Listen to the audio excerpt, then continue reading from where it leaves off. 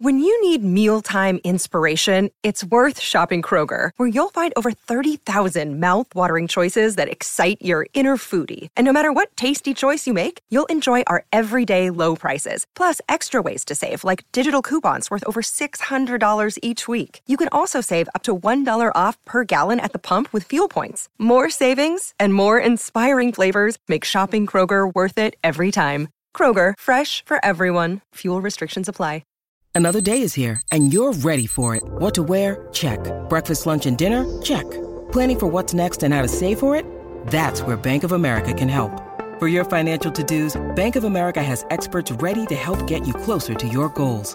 Get started at one of our local financial centers or 24/7 in our mobile banking app. Find a location near you at bankofamerica.com/talktous. What would you like the power to do? Mobile banking requires downloading the app and is only available for select devices. Message and data rates may apply. Bank of America N.A., member FDIC. No Jumper, coolest podcast in the world. And today we have someone who is a legend above all legends, perhaps. One of the most legendary figures we ever had on here. Twista is in the building. How you doing, man? Thank you, my brother. How you doing, Adam? I'm doing excellent, man. You're one rapper that I can honestly say that I knew about you before I ever heard you rap, because I remember reading in the source about the legend that was Twista in like the early 90s when I was like a little kid in elementary school. And you know, the Twista sales pitch is like, this guy's the fastest rapper in the world. And I had to hear it. I had to figure out what was going on. And that was like a long ass time ago. So it's kind of crazy when I think about how long Twista has been a thing in my brain. It's been a while, right? Even before I heard you. That's crazy, man. That's love. Pretty wild.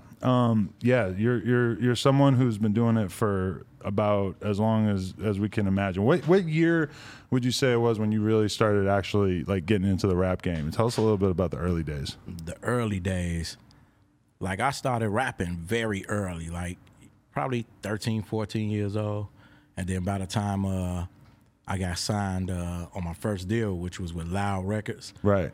So I was like the first artist on Loud Records. And at the time I was probably like 18, something like that. Right. So I remember me and Com came out around the same time. Me and Com around that same time. So these was the early years. That's when I came out. What year did you first sign with, what year was it when you signed with Loud? Man, that was early, like what, 90, 91 or something like that. Yeah. Okay.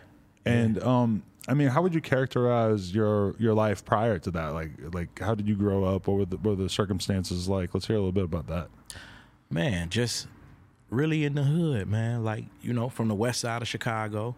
That's where I was born at, on the west side of Chicago. Hood called K-Town. And just coming up in the neighborhood, you know. Me, my brothers, sisters, you know what I'm saying? I mean, we hear so much about Chicago in terms of, you know, what it is to be from the hood or in the streets out there. How was it different at that time? What are the biggest differences that stand out to you?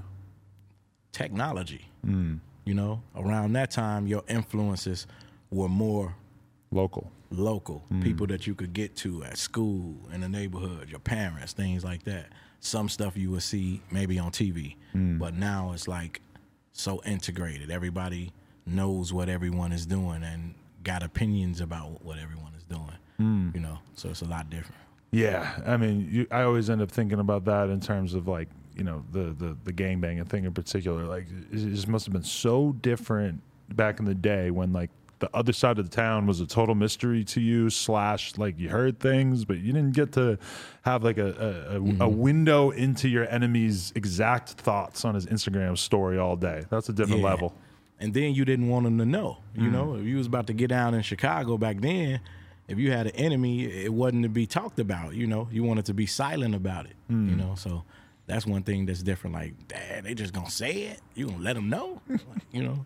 Yeah, as a rap fan, you're pretty much always having that feeling. And in particular, like when you see it, like if you're ever trying to explain a rap beef to somebody who's older, a lot of times they'll just be like, and they're just saying this on the internet. Like, it's so mind blowing to them if they if they haven't been around it. It's like, yes, no, that's really how this works. Yeah, it's crazy.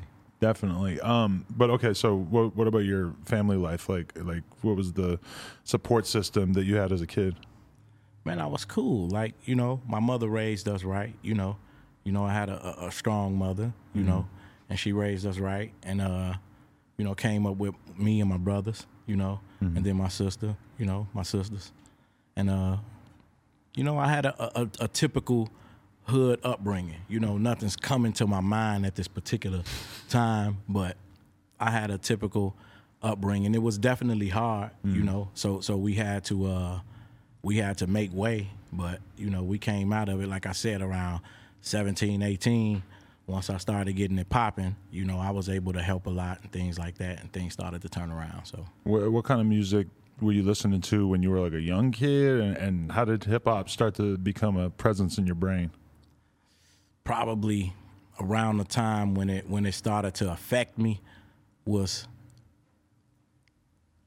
LL Cool J, Run DMC, Beastie Boys. This the type of stuff I'm listening to at the time when I started to want to do it myself. You know, Fat Boys and Dougie Fresh was a big influence on me rapping. Right. It wouldn't be a me if it was no Fat Boys and Dougie Fresh. Those two specifically. Right. You know? Definitely. And was it like everyone in your school was listening to rap, or was it still kind of smaller? From like, was it like the thing that everybody was listening to, or at that point was it still kind of like a fringe interest since you didn't have that many like local artists and shit? Right. In Chicago, hip hop was like something that was. You had a lot of hip hoppers on the South Side, so me being from the West Side, there was an extra, like a extra thing as far as it not being something that was familiar to everybody. So I was like one of the only artists that was into it at that time. And you still had some dope ones at the time that was coming up, but definitely it was like a scarce thing when I was into hip hop, you know, in Chicago. Yeah, Definitely. And so how did your actual interest in rap come to be? Like I was saying, Doing the actual rapping. doing actual rapping. Yeah. I'm trying to tell you, I was into it, listening to all of the rappers that's doing their thing, mostly like a lot of East Coast artists. I still was listening to like NWA, a lot of the West Coast artists. Like I'm a fan of like artists you wouldn't even think of. I used to listen to Def Jeff, all type of artists. So it got to a level where I was into the beatboxing a lot. You Right. know, I used to write rhymes for my guys, you know, my guy B in the hood, my guy, or should I say my little brother. We had a little group and everything like that. But once I heard Dougie Fresh was rapping, it's like, man, he ain't just beatboxing, he rapping too. Yeah. You know, so that sparked my interest to actually want to be a rapper, was seeing Dougie Fresh not only beatboxing, but he was rapping too. So I'm like, man, I'm finna start rapping too. Right. That's dope. But rapping to you at the time, I assume, was just kind of being with your friends on the street or in school and that kind of shit. Yeah, Like you hadn't really thought about getting in the studio yet. Of course, nah. Like at that time, it was more so about rocking in the neighborhood, rocking my block, stuff like that. Like a few battles and stuff like that. Then at school, stuff like that. Definitely. Yeah. You were battling dudes like people from school and stuff. Would you have any like That's how I came up, really. notable ones at the Yeah. time? Okay. Just But before there was ever a video camera. yeah, it wasn't a lot of videotaping back then, but it was like a lot of local battles in the hood, like me with a certain guy from this hood, certain guy from this hood. Shout out to my boy Baby John. I used to battle Baby John in the hood, you know. Okay. Yeah. That's what's up. Okay, so then how did you start to like really get your name out there? Or actually, I want to ask even before that, like when did you sort of realize that you were very good at rapping, and how did your style sort of start to form? Man, really, I was rapping like I said, I was like spitting like rhymes that was normal, I would say. Because when you say like LL Cool J, Run DMC, like flow wise, pretty simple and pretty slow. Like compared to what you do, you know, it's a completely fundamental other side of like what you could do flow wise. Yeah, well, like Rakim was probably the top influence. Right. You know, like people like Dougie Fresh helped influence me to start rapping. People like Rakim helped me refine my style of rap. So if you listen to a lot of Rakim's lyrics, you will hear a lot of cadences where you'll be like, okay, I can see what Twista talking about, you know. So, but my rap style really just came from rapping normal and then start to put a little line or two in there, you know. Right. And then you doing it a little more and a little more. Then you start hearing other people doing it. Then one day I said, man, you know what? I want to be the one that's like known for this style the most. So I said, instead of doing it in little spurts, I'm gonna make a whole verse like this. Right. And I wrote this rap. Let the capital tongue, it's the Mr. Tongue Twister. You know, and then I wrote a whole verse that sounded like that. Right. And you didn't have anybody that you could have looked at that time that was rapping fast. Was there anybody that you could have looked at and said, like, well, this guy is kind of like what I'm doing, but I'm going to go more extreme version of it? It was a few rappers that was doing their thing. Like I liked at that time I liked Foo Schnickens. Oh right, yeah. Okay, they were already out. Yeah. Me and Chip, like that's my guy right there. Like I like the way he does his thing. It's a few earlier. I liked the song Originators when I had heard that with Jay, Jazzo and Jay. I like that song. That was one of the That's first. a good point too. Yeah, right. yeah, that's a good one. Yeah, it was some out there doing their thing, Definitely. And so, like, how do you feel like people received that when you first started to do it? Like, was it kind of mind-blowing to people, or did people gravitate towards it? Some of them was amazed. Some of them was, we don't know what the fuck you saying. You rapping too fast. Slow that shit down. I hear you. But you always like kind of believed in it. Like, were there times where you were like sort of going back and forth, or was it always something where you were like, nah, this is the shit. I'm pushing this the whole way. Never stayed like that. I always had a writer's block. Really? I always had a writer's block. I would let what other artists were doing or what people may be saying influence me too much. So if I saw somebody winning a certain way or doing a certain type of style, you know, because I can pretty much rap any way I want to rap. So a lot of times my abilities were too easy to, you know, and I would hear other things and dabble in this and dabble in that and do certain styles and songs that wasn't really me. You know, then there were certain times I would get into a long writer's block where I couldn't really figure myself out. It took me a while to get to that conclusion of, man, just do you. Right. You know, just be Twista. Do you. That's dope by itself. What you looking for? You know, one thing that always kind of occurs to me when I listen to you rap is that you might have a bar where you're actually saying the same number of syllables that maybe somebody else would in that bar, but what you do is you'll like rap the beginning part of the bar like really fast and then rap like maybe one or two of the syllables. You slow it down.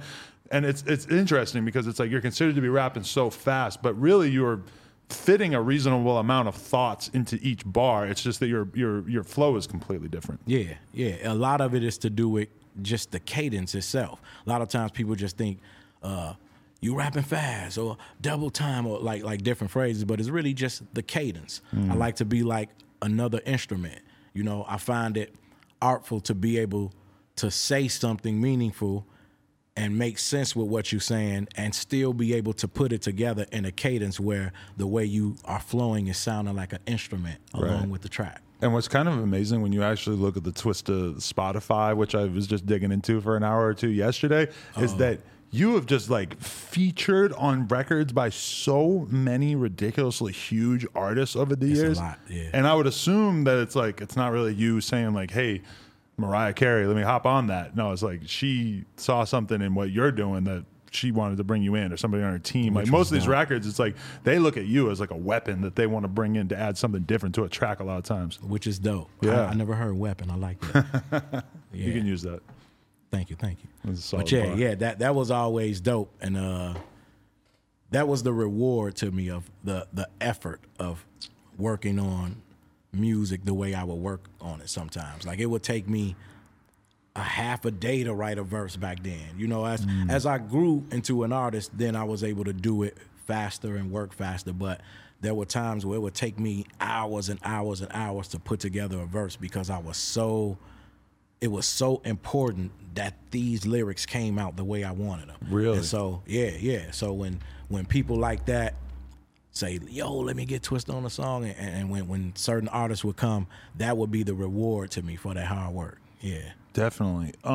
Would you at that time was punching in when recording a verse a thing, or would you do one take? A little of both, depending on what type of energy I wanted. Really? If I wanted a natural energy where you can hear me sweating and breathing and getting that whole verse out and you just hearing it in the raw, then I would do that type of verse and do the whole verse or something like that. But if it's something where I want to perfect it, I'm in a studio, this is for the album, I want to make sure it sounds flawless, then I might punch it, even if I don't have to, just to get certain phrases out here and there. You get a different effect in terms of like having your breath be, when your breath is fresh for each individual line, then it gives a very different feeling. Like I've heard songs where like a producer told me like he punched in for this one and he didn't punch in for this one, and it really is interesting how the same artist can have a different feel. Yeah, yeah, I like to use it as a tool to, like, why not use it? Like if you know that you can make something sound better by just simply doing a punch and making it flow, then it's cool. But what I don't like is when you cannot rap if you cannot punch. Right. That's what I don't like. If you just are not capable of rapping unless you don't punch. I mean, it's cool, you can do your thing, but I'm like, I don't respect it as much. Sometimes when you listen to a rapper, like a pop star type rapper, and you can just tell that they just like coached them through each bar like 80 takes just to make it sound perfect, and it's just like, that's cool for you, but like, man, like this is so far away from what being a rapper actually was about at one point. Yeah, you miss a lot of the rawness when you do all of that punching like that. You know, you gotta let some of that rawness out, and then you don't use the punching to make it sound like you a robot and doing phrases that you know a person would have probably took a breath right there, you know, things like that. So definitely. Have you gotten into sort of like writing in the booth to any extent? Like, you know, the way that nowadays the kids always will just get in the booth and they just make up one line, make up the next line, make up the next line. Can you get into that at all, or are you always going in there with a written? No, I make songs in all ways because all ways are interesting to me. Even if it's, like I don't need anybody to write a song for me, but I might have somebody help write a hook or do something just because I know this big star does it or this big star does it. So I'm like, I want to feel that feeling too.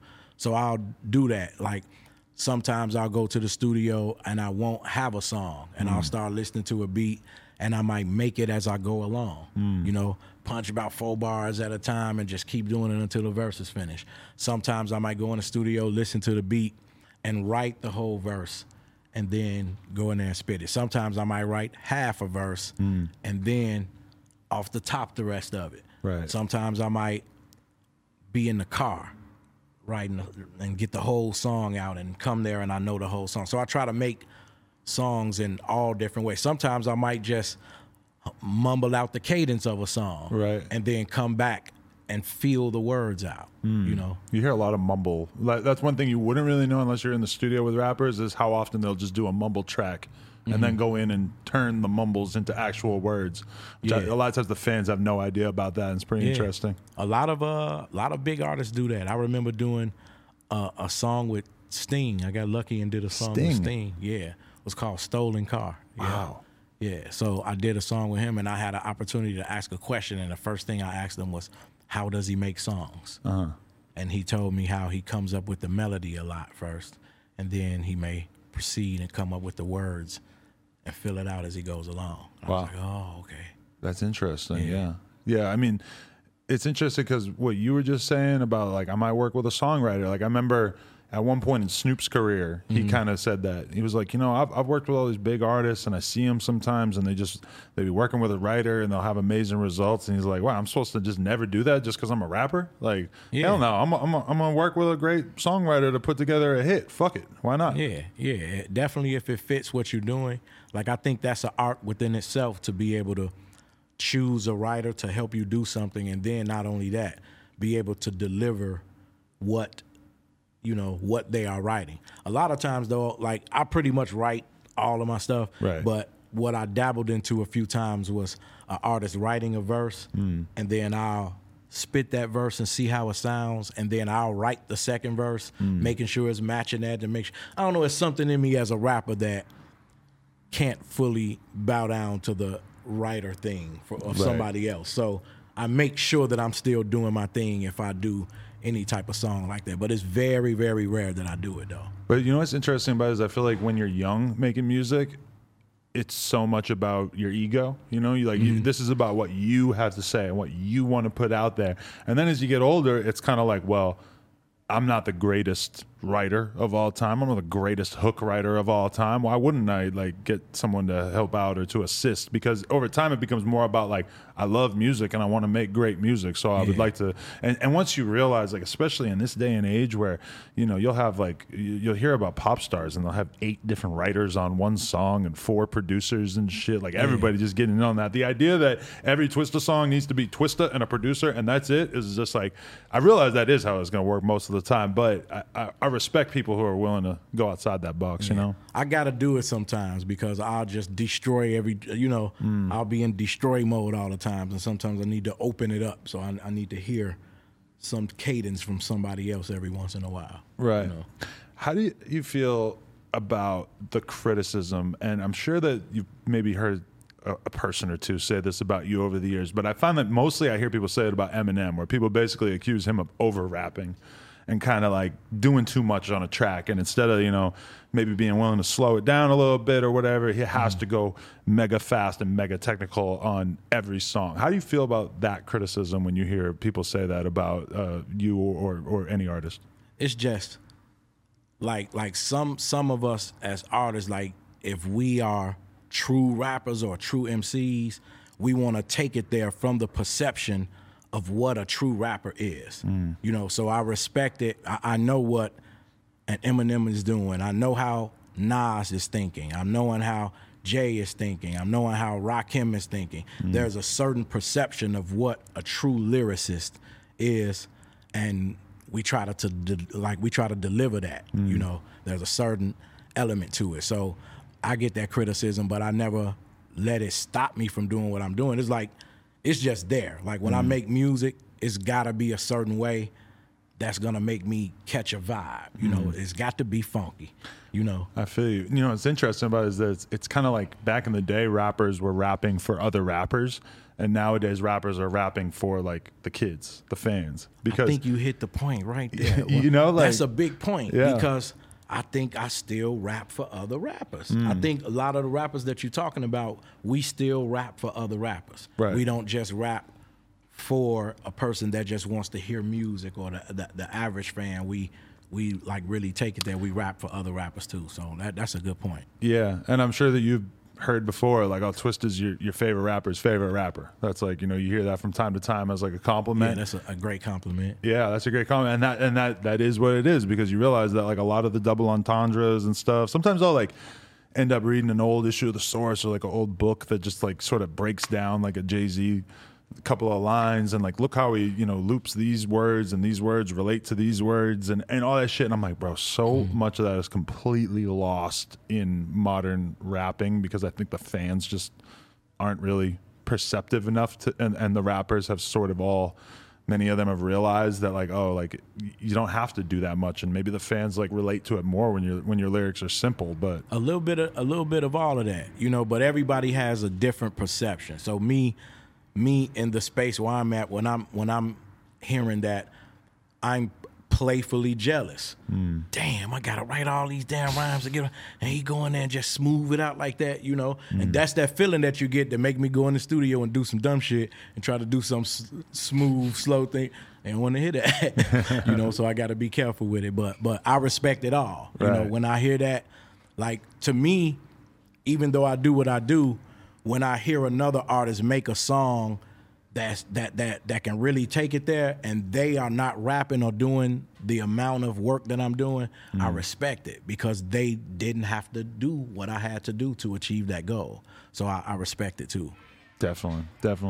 So you put out your first album in 91, 92, I think you said? Yeah, Running Off at the Mouth. And so what is life like becoming a new rapper at that point? Like, are you just on tour constantly doing promo dates and stuff? Like, what was it? And also, just like, how did it feel to all of a sudden just become like the first rapper who was really doing something out of your area? It was new to me. Yeah. You know, it kind of took me by surprise, like, because I just wanted to be a dope rapper and put a record out. All of the rest of the stuff was like, ooh, you know, overwhelming to me. But it was definitely fun, you know, walking into Loud Records, you know, taking the first flight out here, you know, and then we went walked in Loud Records. When I walked in the door, the first poster I seen was, they were a promotion company at the time. The first poster I seen on the wall was Tupac. What was it? Nah. One of the first records, I think it was Strictly for My Niggas, or one of his first records. Okay, yeah. That he had put out. It was a DOS Effects poster, I think, on the wall. Mm-hmm. So I was like, wow. You know, I think the first tour that I went on was me, Ghetto Boys, and Dale the Homo Sapien. And Ghetto Boys' hit at the time was My Mind's Playing Tricks on Me. Right. One of the best songs of all time. Yeah. And De La Soul. Wow. And I got a chance to kick it with Pasa and them backstage, and I was excited because this was my first time being around other rappers. I was like, wow. That's amazing. Yeah. Damn. So that was your first tour. How long was it?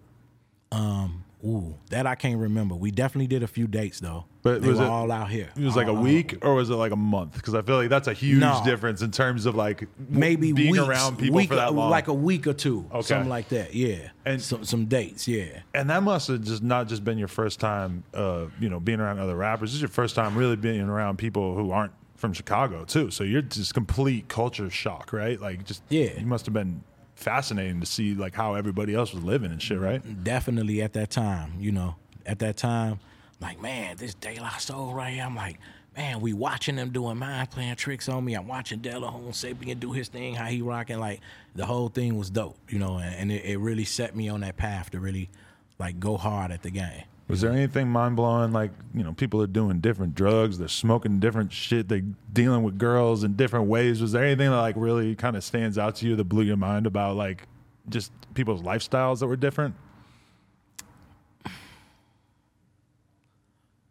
Back then, I don't know, like I don't know. What's the question again? Say that again. No, I'm gonna tell you why I paused, because when you were saying that, I was thinking about another dope experience at the time. Well, just tell me that experience, and I'll come back to this question. We was in the club. We were out here somewhere, and Eazy-E walked in the club, fuck. and the Booyah Tribe was with him, and they was his bodyguards at the time. And I got a chance to get on stage and freestyle with MC Serch.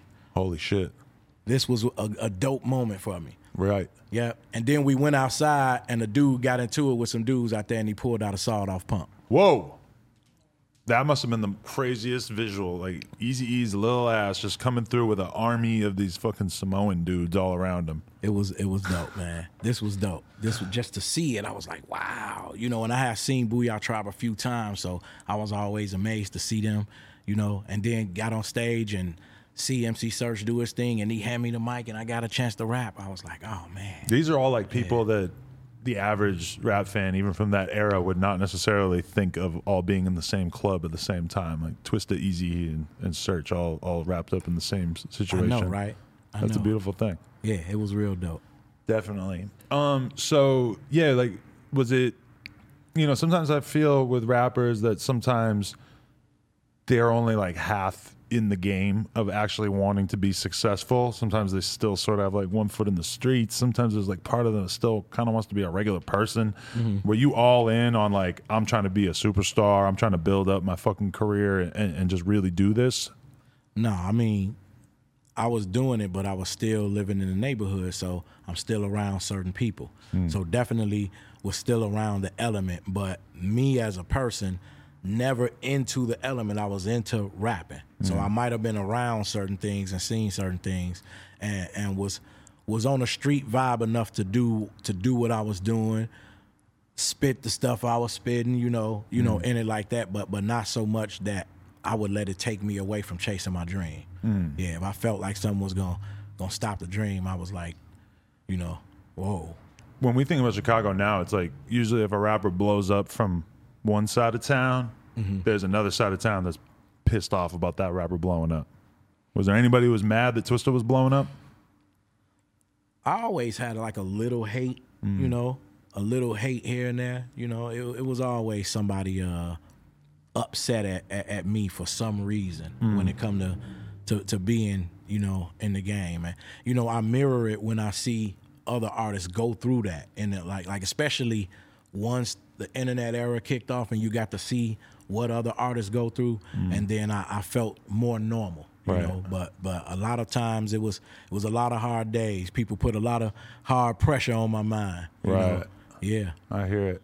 So, okay, your first album comes out, and then like, how would you describe like where your career kind of goes for like basically you have this big wall of a career in between like you linking up with Kanye, and you have like all these years that you were doing your thing. Like how was that time period of your career where you were really putting in that work and everything? Talk to us about that. I think that was when I felt what it really felt like to be an artist on that level. You know, that's when I really felt it. You know, that's when I realized that DJs was human too. You know, I thought they was monsters at first. I didn't realize I just had a whack record or I wasn't hot. You know, I thought the DJs was monsters. So once I got a chance to get around a certain element, you know, I perceived things different. I had different conversations with people. And then to like walk into a record store and see a big line all the way around the corner of people waiting for you to walk into a record store so they can sign, so you can sign their autograph, stuff like that. It was amazing. Like to walk into, like to do a House of Blues show and everything is packed wall to walls. Like, man, that stuff was amazing. So, and then doing those shows, like I remember when Jay looked at me, he was like, he looked, because we were doing a sound check and I was about to do Is That Your Chick? And he just said, yeah, that Slow Jam song, you and Kanye should come out with that first. That's a hit. So he was the first person that called it. Right. Yeah. And from that moment forward, from that, he spoke it into existence. From that moment forward, that song came out and worked for us. You know, it was good. Yeah. That's pretty crazy. So what year would you say that you became associated with Rockefeller, and how long before the actual before those records started to take off? It was around that time. Right. You know, it was around the time we did Is That Your Chick, Slow Jams, those type of records. Was there ever a time before that era in your career? Because I was just like having a conversation with one of my employees, and I'm like, I know you probably like remember Twista mostly from like that era of doing those records with Kanye, but you got to realize that I knew about him like 10, 12, 15 years before that, and he had a whole leg to his career before he basically like all of a sudden, boom, you got a whole nother leg on your career at that point. Was crazy. Was there any time where you were really feeling like maybe shit is slowing down, maybe things are not going so good, maybe this is not necessarily going to work out in that time period there, or was it always pretty good? In which time period? In the time before, like Slow Jams and all that, like throughout your career, was there ever a time where you kind of got demotivated there, or was it always pretty good? It was always a few periods where I got demotivated. You know, I couldn't take advantage of an era like this. You know, we could only do things to a certain extent, and because your label had to be on board for everything you wanted to do, otherwise, So I went through a lot of things where I was trying to be this image of what everybody thought, you know. So I went through a lot of, let me say, mental hardships. You know, I think mental health is definitely an issue that should be addressed a lot, a whole lot. You know, a lot of times when you see something happen, you know, it's usually some form of mental problem or trauma that causes situations anyway. So, you know, I went through a lot of stuff just coming up in the game and just being depressed about not being in this space or that space. And I don't know, one day I just mellowed out, you know. I don't know. Once you get the legend living, like my boy Pastor Troy said, you know, legend living, you just be you cool. I'm comfortable in my skin. I make music the way I want to make it. I do what I want to do. I'm happy with me, you know. That's interesting because that's the thing that you kind of gain over time when you're like, you know what, I am what I am. And I mean, that's certainly the place where you're in, where it's like you never really probably have to make another song in your life, and you're still Twista, and you still could do all these different things in the culture and shit, and it really probably don't matter if you put out another record. I think that is almost like the definition of a legend, is when you can kind of your prior accolades are so notable that you can kind of chill. Yeah, I think we will always love making music though. Like if you're a true artist, you will always make music to the day you die. Definitely. You know? Yeah, I feel that. Rest in peace to DMX too. Oh yeah, I was gonna say, how much interaction with him you have throughout your life? Not a lot. I only seen him a few times. I got a beat before, maybe a couple of beats before from Swiss Beats. Right. You know, I got on with Dragon on. See, on I saw that. before. I typed Twisted Yeah. DMX into YouTube to see if you guys had ever worked together. Yeah. No, and I saw that Dragon song. I didn't get that blessing, but that's a brother that shouldn't have been taken from us, and I just want to say rest in peace to him. Yeah, that's a sad one. To me, DMX is kind of like the soundtrack to like 8th grade. Like that's when the 1998 I think was when he had 2 #1 albums in a year. I know. Yeah, he went crazy that year, man. Yeah. Yeah. Unbelievable. Okay, so yeah, like when you kind of link up with Rockefeller, though, what's your perspective on it? Because they were like the hottest label in the game at that moment. Yeah, I mean, I was on cloud 9. You know, being with them, I was still attached to Atlantic at the same time, and that's why it didn't really take off where we could have took it, because you know you had 2 different companies, so you know that was the problem. But as far as the experience within itself, it was dope. You know, being around the guys, you know, Freeway and all of them. You know, Freeway ended up becoming one of my buddies. You know, Memphis Bleak, all of those guys. You know, Right. just being able to hang around them during the tour and stuff like that, it was real dope. Being around Dame, you know, Dame's real dope. Who kind of brought you into the fold at Rockefeller? Was that Dame or was it Jay? Or A little bit of both. okay, Yeah, a little bit of both, but definitely Jay with the music from the musical perspective, and Dame from the business. I mean, a little bit of both. I got a vibe with both of them. You know, yeah. and so for Kanye, that was just like it wasn't because of Kanye that you came in. Like, did you know That Kanye too. prior? Yeah, that too. Yeah, Okay. that too. And I knew him prior as well. You know, we used to see him at clubs in Chicago. I had been at his house listening to him do beats. Really? Before he became famous. Yeah. Because you got to think, like a lot of times I notice that rappers, well, not a lot, but sometimes, like G Unit, like when G Unit blows up, 50 sort of looks at artists that he respects, but that came out way before him, and he says, I'm going to try to take Mobb Deep and MOP and sort of revitalize their careers at that point, you know? I feel like with Kanye, it's kind of crazy that super early in his career, he was able to basically like engineer the biggest moment in the biggest Chicago legend's career. Like Kanye kind of like makes himself the most legendary producer from Chicago ever by being able to say like, you know what? Twista has been legendary as fuck for 10, 15 years. We're going to take Twista's career and we're going to fucking completely like make everybody look at him like a brand new artist. That's a fucking legendary thing to be a part of. Yeah, dude is a damn genius. Yeah. Yeah, he's a genius. And you know what they say about genius people, you know? They say we get a little wacky sometimes, you know? So For sure. When's the last time you talked to Kanye? it's been a while. I haven't talked to him in a while. If I wanted to reach out to him, it wouldn't be a problem. You know, I know people that's close to him. It wouldn't be a problem, you know? Definitely. Would you say when you were saying the thing about depression earlier, that's kind of interesting because I feel like nowadays it's very normal for a rapper to be honest about being depressed. Like if you were to say, hey, like I know y'all might not have seen me for the last year, it's because I've been going through a lot of shit. I've been depressed. That'd be a normal thing to say now. Back at that time though, it was probably like pretty taboo for you to even say that I'm depressed. Yeah. What was that like? Like trying to, not being able to communicate that so much.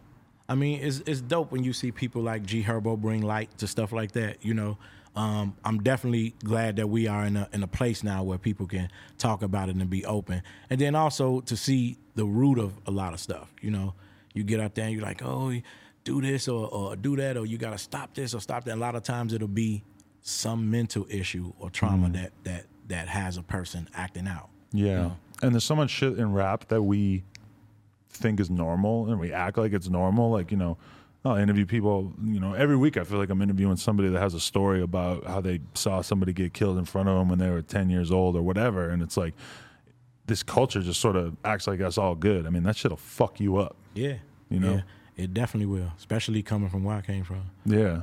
But it's like so normal in a lot of places that people don't even really take the time to sort of examine what that might have done. You seeing something that horrible at a young age, and then you get older and you kind of look at it more objectively. It's like the only way that society can kind of get better is if people are willing to have conversations about these things, Yeah, it's definitely about that, having conversations. Definitely. So, okay, you get around Rockefeller. How did those songs actually come about? Like Overnight Celebrity in particular. How does it come about? And like, was it Kanye like really sort of being like, Twister, we got to do these songs? Like what were those sessions like? Slow Jams, he had a vibe for that. You know, Yeah. he had the way he wanted it to go and everything, and I was just glad to be a part of it. And I wanted to make sure my verse was on fire. You know, I wanted to make sure I did my thing on that song, and from that, I started to have a mind state on where I wanted to take it. So Overnight Celebrity was a little bit of my idea as far as the sample, but then his idea as far as the way he put it together. Right. You know, so that was a song I was glad to have, and that turned into something. I was scared when I wrote that song because Really? Slow Jams was out. I'm like, what else I'm gonna write? You know, so I'm like, damn, what the hell I'm gonna write? You know, so I was like, man, I went through some mental hell writing Overnight Celebrity. But once I got that flow pattern, it was over. Right. Yeah. It's kind of crazy because, I mean, a lot of your content was like very aggressive in your career prior to that. Like, that kind of like a big change? I know you'd always had like softer records and stuff, but that was like, it's kind of like a whole different sound. Like, let's pair the super fast rapping with these soul samples and all the singing and shit. Like, it created like a different aesthetic. Yeah, it was. And I think, you know, it was something new to the ear, you know, and then him doing what he's doing. Like if you put people together that got a good skill set, you're going to get some, you know, you're going to get something tight. So I feel like putting us together at that time, at any time, you're going to get something tight, you know. Definitely. Do you feel like if Kanye hadn't blown up as a rapper, that you guys might have continued to do a lot more crazy records after that? Who knows? Maybe so. You know, who knows? Maybe so. And we still might do some good records. This is true. Yeah. Freeway put you onto the Backwoods. Yeah. You said that in another song. He did. That's interesting, because that was probably like 15 fucking years before we started smoking Backwoods. So you definitely had something on us. Yeah. It was a while back.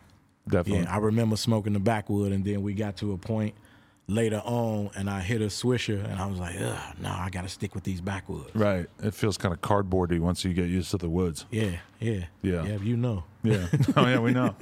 Definitely. That's interesting though. Like, did you ever stop smoking weed or slow down or anything, or you still smoke? Yeah, like very rarely. Like, Okay. you know, I pretty much chilled out like since I became a firearm instructor. I don't really do it. You know, really? so, yeah. An instructor? Yeah. How'd you get into that? Man, once we got into quarantine, like I've always been into firearms a certain way, but once we got into quarantine, my buddy, his name is actually creative too. He's a training counselor in Chicago, and he can train you to become an instructor. So I took the course, became an instructor, and started flourishing, and that's why I got this hat, the gun camp. Oh, so wow, y'all yeah. know it's called a gun camp. And yeah, I'm a USCCA instructor, NRA instructor. So do you have an actual gig consistently teaching classes or something, like, or what are you doing? I try to do it every week. You know, me and my buddy, we got classes. We try to do it every week, but you know, I'm starting to do a lot of shows, a lot of other things be happening, but we try to keep it consistent.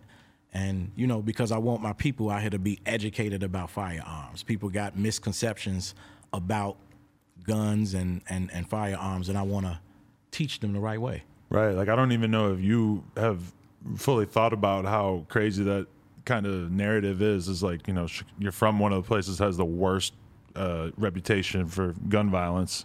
Yeah. What does Twisted do? Gun laws too. Decides that he's going to get into the business of teaching people how to be more safe about them. Yeah. That's very interesting. Yeah, I love it. But in Chicago, like, are you able to own firearms? Yeah. Okay. So you're legally able to. Yeah. I just know that their laws are a little wacky. All my guns legal when I want some goddamn more.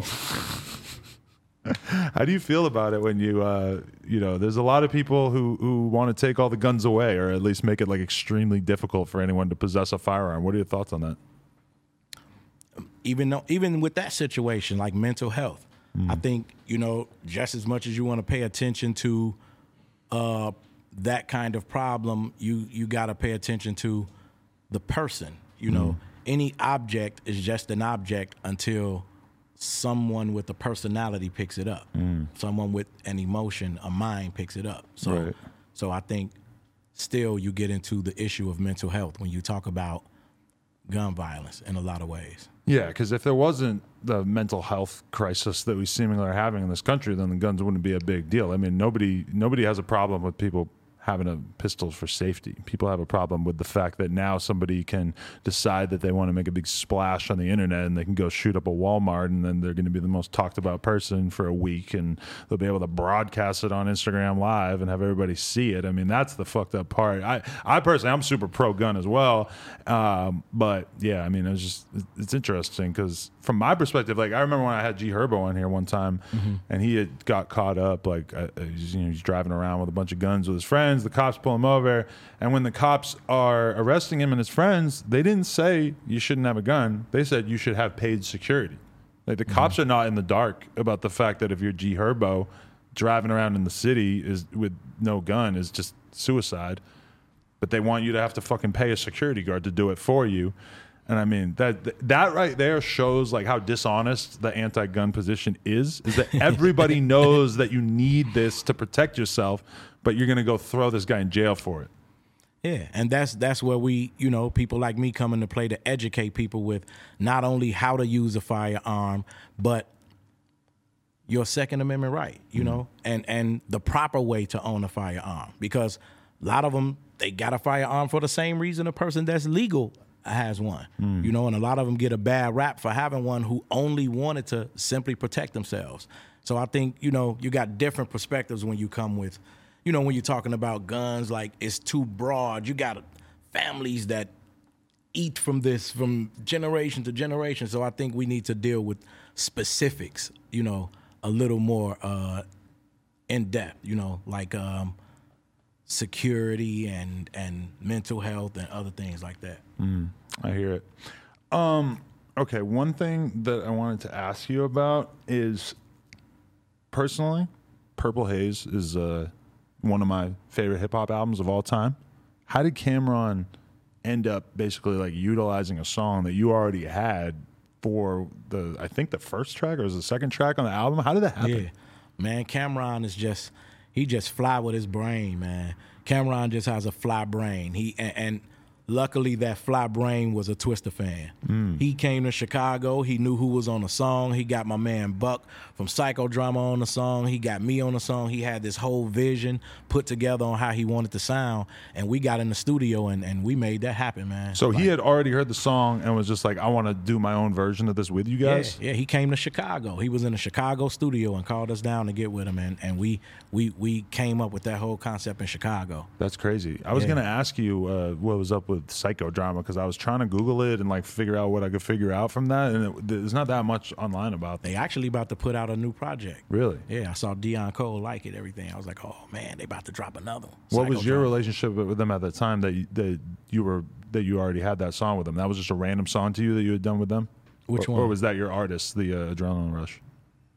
No, Buck, he was doing his own thing, but I always was a fan of him. Okay. And I knew that I had this light, shrieky voice, and I knew he had this deep, dark voice. Rush. And so we had this darkness, light type of vibe, and we was thinking all deep with it at the time, and we wanted to just combine this sound and feeling together, and man, it came out like I wanted it. It was dope. Like, we made that song in a dark house, carpet, no furniture.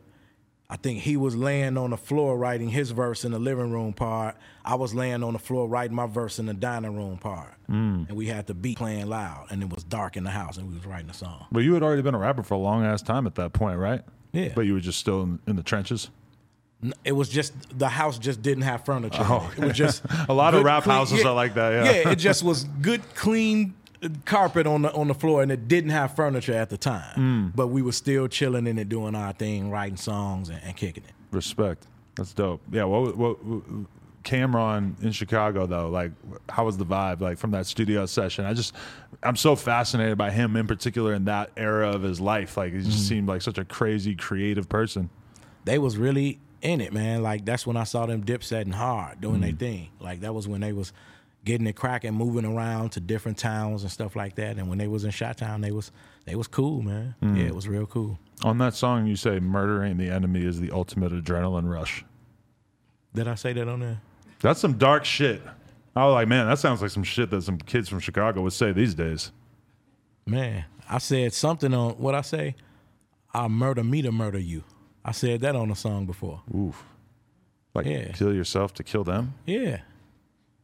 When you get in that music zone, man, you just, I got to be careful because I might say anything once I get in that music zone. Yeah, I mean, that is interesting though. Like nowadays, like if a rapper says some crazy ass shit on a song, it's kind of like people expect that to be a real thing. But like it's like you come from a generation where it was more like, I'm gonna murder you, but you really mean I'm gonna rap really good and better than you, and that's what that's about. Yeah, it's understood once you realize, like, I listen to Wu-Tang, Grave Diggers. So I listen to Grave Diggers, so leave me the fuck alone when I say my gory shit. Definitely. Yeah, no, I think about that sometimes for sure. Okay, I wanted to ask you about this thing that I saw popping off on YouTube at one point. Basically, there's a clip that came out, and I'm not sure if you ever commented on this, but it's basically a clip of Bump J making a claim saying that at one point one of his friends had a altercation with you. Do you have any recollection of this? Nah. What happened now? What'd he say? He said that one of his friends robbed you back in the day. Well, damn. Do you recall that, or have any comment? I can't recall. Respect. It'd be like that sometimes. Okay. I guess another thing I could ask you about was when you did the song with Lil Jon and Trick Daddy back in the day over the Ozzy Osbourne beat. I can recall. Oh, music? Yeah, we could talk about some music. Okay. What's your recollection of how that song came together? Lil Jon's energy, man. Being in his house, he had that big ass mix board in his house in that room, playing all these different tracks. I'm mad I didn't rap on half the tracks he gave me. So he gave me some dope ass tracks. I didn't rap on them because I didn't like them. They were too fucking colossal for my brain at the time. I wasn't at the place that I should have been mentally to conquer those tracks the way I should have. That's interesting. Like certain eras in your life where you end up basically like kind of not realizing the greatness that you're around in that moment. Yeah, I was scared of a lot of tracks, man. It was a lot of music. I would get a dope ass beat, and my fucking confidence wasn't up enough to think that I could kill this beat the way I thought this artist would kill it or that artist would kill it, and I would end up passing on a dope beat. Because I couldn't get that mentally. Yeah, that's interesting because a lot of times now artists come out who really can only rap over one type of beat, and you never really hear them rap on different types of production, but your catalog is full of you just basically hopping on like almost any kind of song. Yeah, I actually will rap on anything I like. I don't really think about money first when it comes to stuff like that. Like if I like a song, I'll rap on it. It don't matter how big you are or nothing. If that beat hits me a certain way and a certain conversation or something strike up where, it turns out where I'm, in a position to rap on a song, I'll do it. Yeah. Yeah. No fear.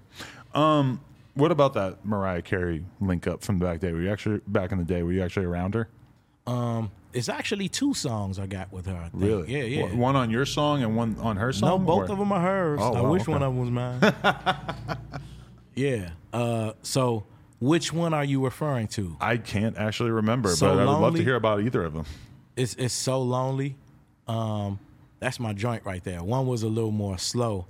I think Mariah had told me that she got an idea from The Brat. The Brat told her to get a song or a beat from my guy from Chicago at the time, and Traxter. And when she got the beat, she called to get me on the beat. And so I was like, wow, it still all worked out for the best. And I was happy to get on that song. And then we did the other song, So Lonely. She came again. I was like, dope, Yeah. When you did that with Mariah Carey, though, like, how did you approach it, or how big a deal did it seem like? Because we think of her as being so massive. Was this super early on where maybe she wasn't as massive? Yeah, no, it felt the same way. The first song came easy to me because it was a Traxter beat and we got that magic together. Yeah. So once me and him make something, it ain't nothing. It's going down. The next beat wasn't a Traxter beat, so I'm stuck with the Mariah thought. And even though the song came out cool, my lyrics were not what they would probably be if I was in a different mind state. I was too in, damn, it's Mariah mind state. And it had me trying to write what I thought was a hit. And it's cool. I don't like it that much. Yeah. Do you look at songs that you wrote where you were trying to make a hit? Do you often sort of end up looking back at them and being like, ugh, it's not my best work? Yeah. It's when I did Give It Up with Pharrell, he had another damn song I wish I'd done before I did Give It Up. Right. I liked the other song better than I liked Give It Up, and it haunted me in my brain. I was like, damn, I should have did the other song. Wow. Even though I like Give It Up too. That's interesting. Or do you find that your favorite songs from yourself end up being the super technical lyrical stuff? Like I was listening to songs that you've done with Tech Nine and stuff, and I'm like, man, this is a completely different version of Twista. This is Twista when he doesn't have to tone himself down at all and just gets to go full crazy ass beast mode rapper. Yeah. What about it? Which one do you feel like you end up appreciating that stuff more, or like compare that experience of doing a song with Tech Nine to doing a song with a pop star? The song with the pop star, you feel like you're getting an opportunity. The song with Tech Nine, I'm on there with my buddy and we finna test some shit up. Yeah. Just going crazy on it. Yeah. Much respect. I saw also when I was just doing my deep Twista dive on YouTube, I saw this footage of there's like a legendary Chief Keef, Lil Durk, etc. show from back in the day that you were on as well, and it was like super viral at the time because they just had 5 million fucking people on stage during the show, and it just looked absolutely insane. Damn, and do I remember this show? I don't know if I remember the show. You can't remember because it's been so long. I'm trying to remember. Was it a stage? Yeah. Okay. Where was it? I have no idea. We were out here one time on the stage. It was dope. Yeah, we kicked it hard out here one time. We were on stage going nuts. Right. So it probably was that. When you look at that new generation of Chicago rappers and stuff, what is your overall thoughts? Do you feel like you usually get the amount of respect that you feel like you deserve? How do you feel about seeing them just have so many of these rappers blowing up from your city? Yeah, maybe for a moment, I think I wasn't going to get a certain type of respect from the young rappers because they were young. But I think the more they became artists, right, they probably realized some of the shit that I was going through and they related. And then, I became a certain, I became cool. Like, to some of them, I'm Big Unk, like Snoop out here. You know what I'm saying? A lot of the artists in Chicago look at me like Big Bro or something like that. So it's always a cool vibe. I've always been a fan of all of the young guys coming out of the city. Like, when I see him, I was one of the first Chief Keef fans. I was out there with trying to get in the video. The old man out there with the young bull, you know? Definitely. No, yeah. I mean, I can't say that without also having to say, rest in peace, King Von. Rest in peace, FBG Duck. Like, there's just been so many talented Chicago artists lost over the past couple of years. Yeah, it's been crazy. Yeah, 100%. Do you? How much of your time goes into looking at new talent or wanting to work with new talent? I love listening to new talent. I used to want to work with new talent a lot more than these days, but lately, in saying that, it's kind of opposite of what's going on because there's a new project coming out on 420 with my guy from Chicago called Rello the Dreamer. And this project is called News at 9. And I think people going to love the project because it's dope and it's some music that you want to hear. It's music, you hear the young bull talking about going for his dreams. He got his label put together. He comes to work in my studio all the time. I'm like, you know what? We're going to do this. He wanted to do a project. I'm like, I want to be on something hot like this. I'm like, at my stage, I'm like, okay, Young ain't going to keep me in the game. You know what I'm saying? We're going to do this project, So definitely the project is dope, called News at 9, coming out 420, Rello the Dreamer. But what was it that made you decide that you actually wanted to work with him on that? Because I know that... Man, smooth voice, picking dope beats, walking in the studio every day, hearing songs that I wanted to be mine, this type of stuff, So it was an easy decision to want to get on with him and an easy thought process when I realized this going to come out. Everybody going to love this. they're gonna like this vibe from Twista. This, ooh, I did this verse to this because it sounded like, so just the project being put together with the great musical mind state, people gonna really like it. That's dope. Hell yeah, that's awesome. I wanted to ask you about this one too. Is that you were actually on Acid Rap with Chance the Rapper and Vic Mensa, like super early in his career. What's your memory of working on that? That was dope. He came to an in-store we had. We was at a store up north, and he came there, and we had to just chill with the fans and do a little something. And me and him got a chance to vibe out and exchange numbers. But you already knew who he was? He had a wave going in the city? Yeah, Okay. I already knew who he was. Okay. Yeah, I knew he was coming up, So I was excited about getting that opportunity too. So when I heard that song though too, I was like, ooh, I'm about to kill this. Right. Him and Vic was killing it on there. I was like, I was in my mind state that time though, so Right. I was like, I know what I'm gonna do to this one. So that song right there, Cocoa Butter Kisses, is one of my favorite songs. That's interesting. As Chance the Rapper, did he ever tell you that you were like very influential on his style of rapping? Around that time, yeah. He definitely shared that with me. I got a good vibe and relationship with him. His brother's cool, parents cool, and everything. Because that's one thing I was thinking is that if you listen to a lot of the Chicago rappers, you can't really, they respect you for sure, but you can't really hear a lot of your style in a lot of the drill rappers, like they basically just ended up going their own way direction-wise. But when you hear Chance rap, I could definitely imagine that he was listening to you and that he took things from what you were doing style-wise. Yeah, like if I hear something like that, like I'm always happy about it at this stage. If it's like your peer, you younger, it's a certain thought process. But at this stage in my career, I want to be influential with the sound that I've put into the game, the years I've put into the game. So to hear any artist that will come out emulating me in any fashion is always looked at by me as a compliment. So I'm like, damn, sound like a young version of me. You know what I'm saying? So I'm always into it. That's fire. I also wanted to ask, are you going to do a versus battle? I don't know. If the right one come up, Right. I hear stuff get thrown around, but They were throwing around Busta Rhymes. Yeah, I hear that a lot. I think Busta got his mind like set on other people and other thought, a different type of thought process. Yeah. So, yeah, when you think about Busta, there's a lot of big hits that you got to contend with there. I mean, you got a lot of big hits too, so it would be interesting. But damn, he's had some big ass records over the years. Yeah, it don't matter who I do something like that with though. We gonna rock out. He's like, I ain't scared about nobody. I ain't scared of nobody. But and then we gonna rock out too. Right. The whole vibe of it is gonna be dope. I think I got enough in the tank to be on there and create a great ass versus with somebody anyway. What about Common? Regardless of who it is. You guys came out together. That'd be huge for Chicago. Two different sounds. Very different. This is true. Very different sounds. There's nobody on your agenda though.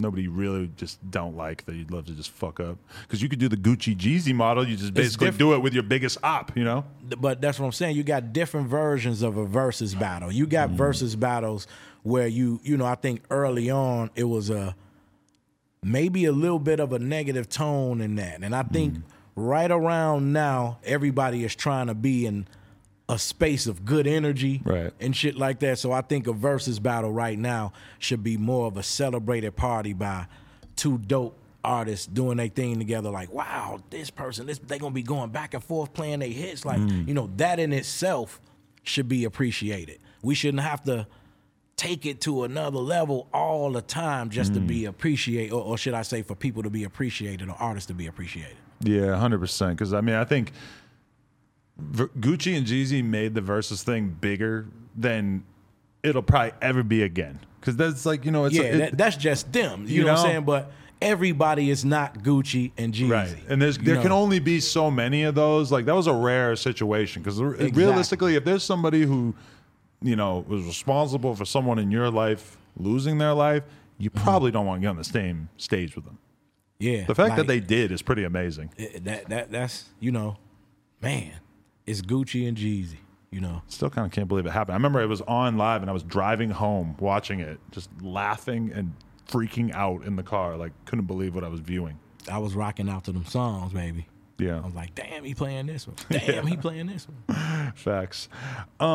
I did, before we wrap this up, I just really wanted to at least try and ask you about the video that went sort of viral and ended up on TMZ of you and your homie beating some guy's ass outside of a bus. That was funny as hell. Can we hear that? What happened? Motherfucker. Twister with a motherfucker in a headlock. Never thought I would see it. My manager was there. Man, And your it went homie was down. throwing those body shots. It's like you could hear his fucking ribs breaking when he was Man. punching him, dude. See, I'm going to tell you, I had no intentions in being in anything like that. I didn't but think so because you've gone like your whole career with it. I don't know if I ever heard about Twista beating somebody up really. Like that's never been the thing we heard about with you. This dude was going pretty hard, and when the whole situation kicked off between him and my guy, man, it was crazy. I just know how me and my brother used to fight when we was little, and so that's what my mind state was catch him in his blind spot, get him in a headlock, and let my brother beat the shit out of him. That's the way me and my brother used to fight. So Right. dude couldn't, he was going nuts trying to get an angle. He was a beast though. He was a bear, so but he couldn't get a good angle or position and watch both of us at the same time. Because I was gonna be on the opposite side. He slipped one time, and that's all it took.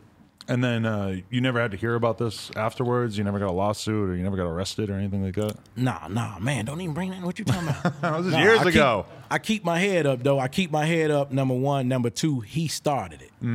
So I think my brother knew he was in the wrong, but definitely I wish that situation wouldn't have happened, and I hope we didn't end up hurt or anything like that. But don't drink that much, man. Watch your Oh, mouth. it's one of them. Man. It was wasted. Man, I don't know what was wrong, but he got himself into a situation. I can imagine. Yeah, definitely.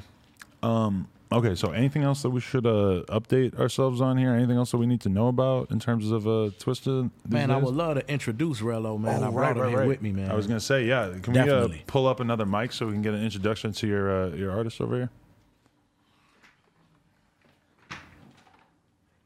Look at that, seamless. Boom. Yuri comes in, throws the mic up, and we're in business. Yo, what's up, bro? What's up, man? I'm all good. How you feeling? Great.